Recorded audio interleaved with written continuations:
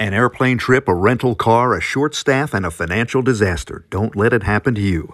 I'm Murray Feldman with the Feldman Report on WWJ News Radio 950.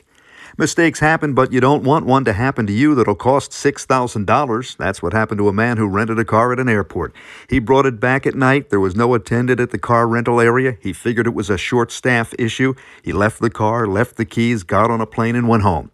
After a month, he got his credit card bill and saw there was a $6,000 charge.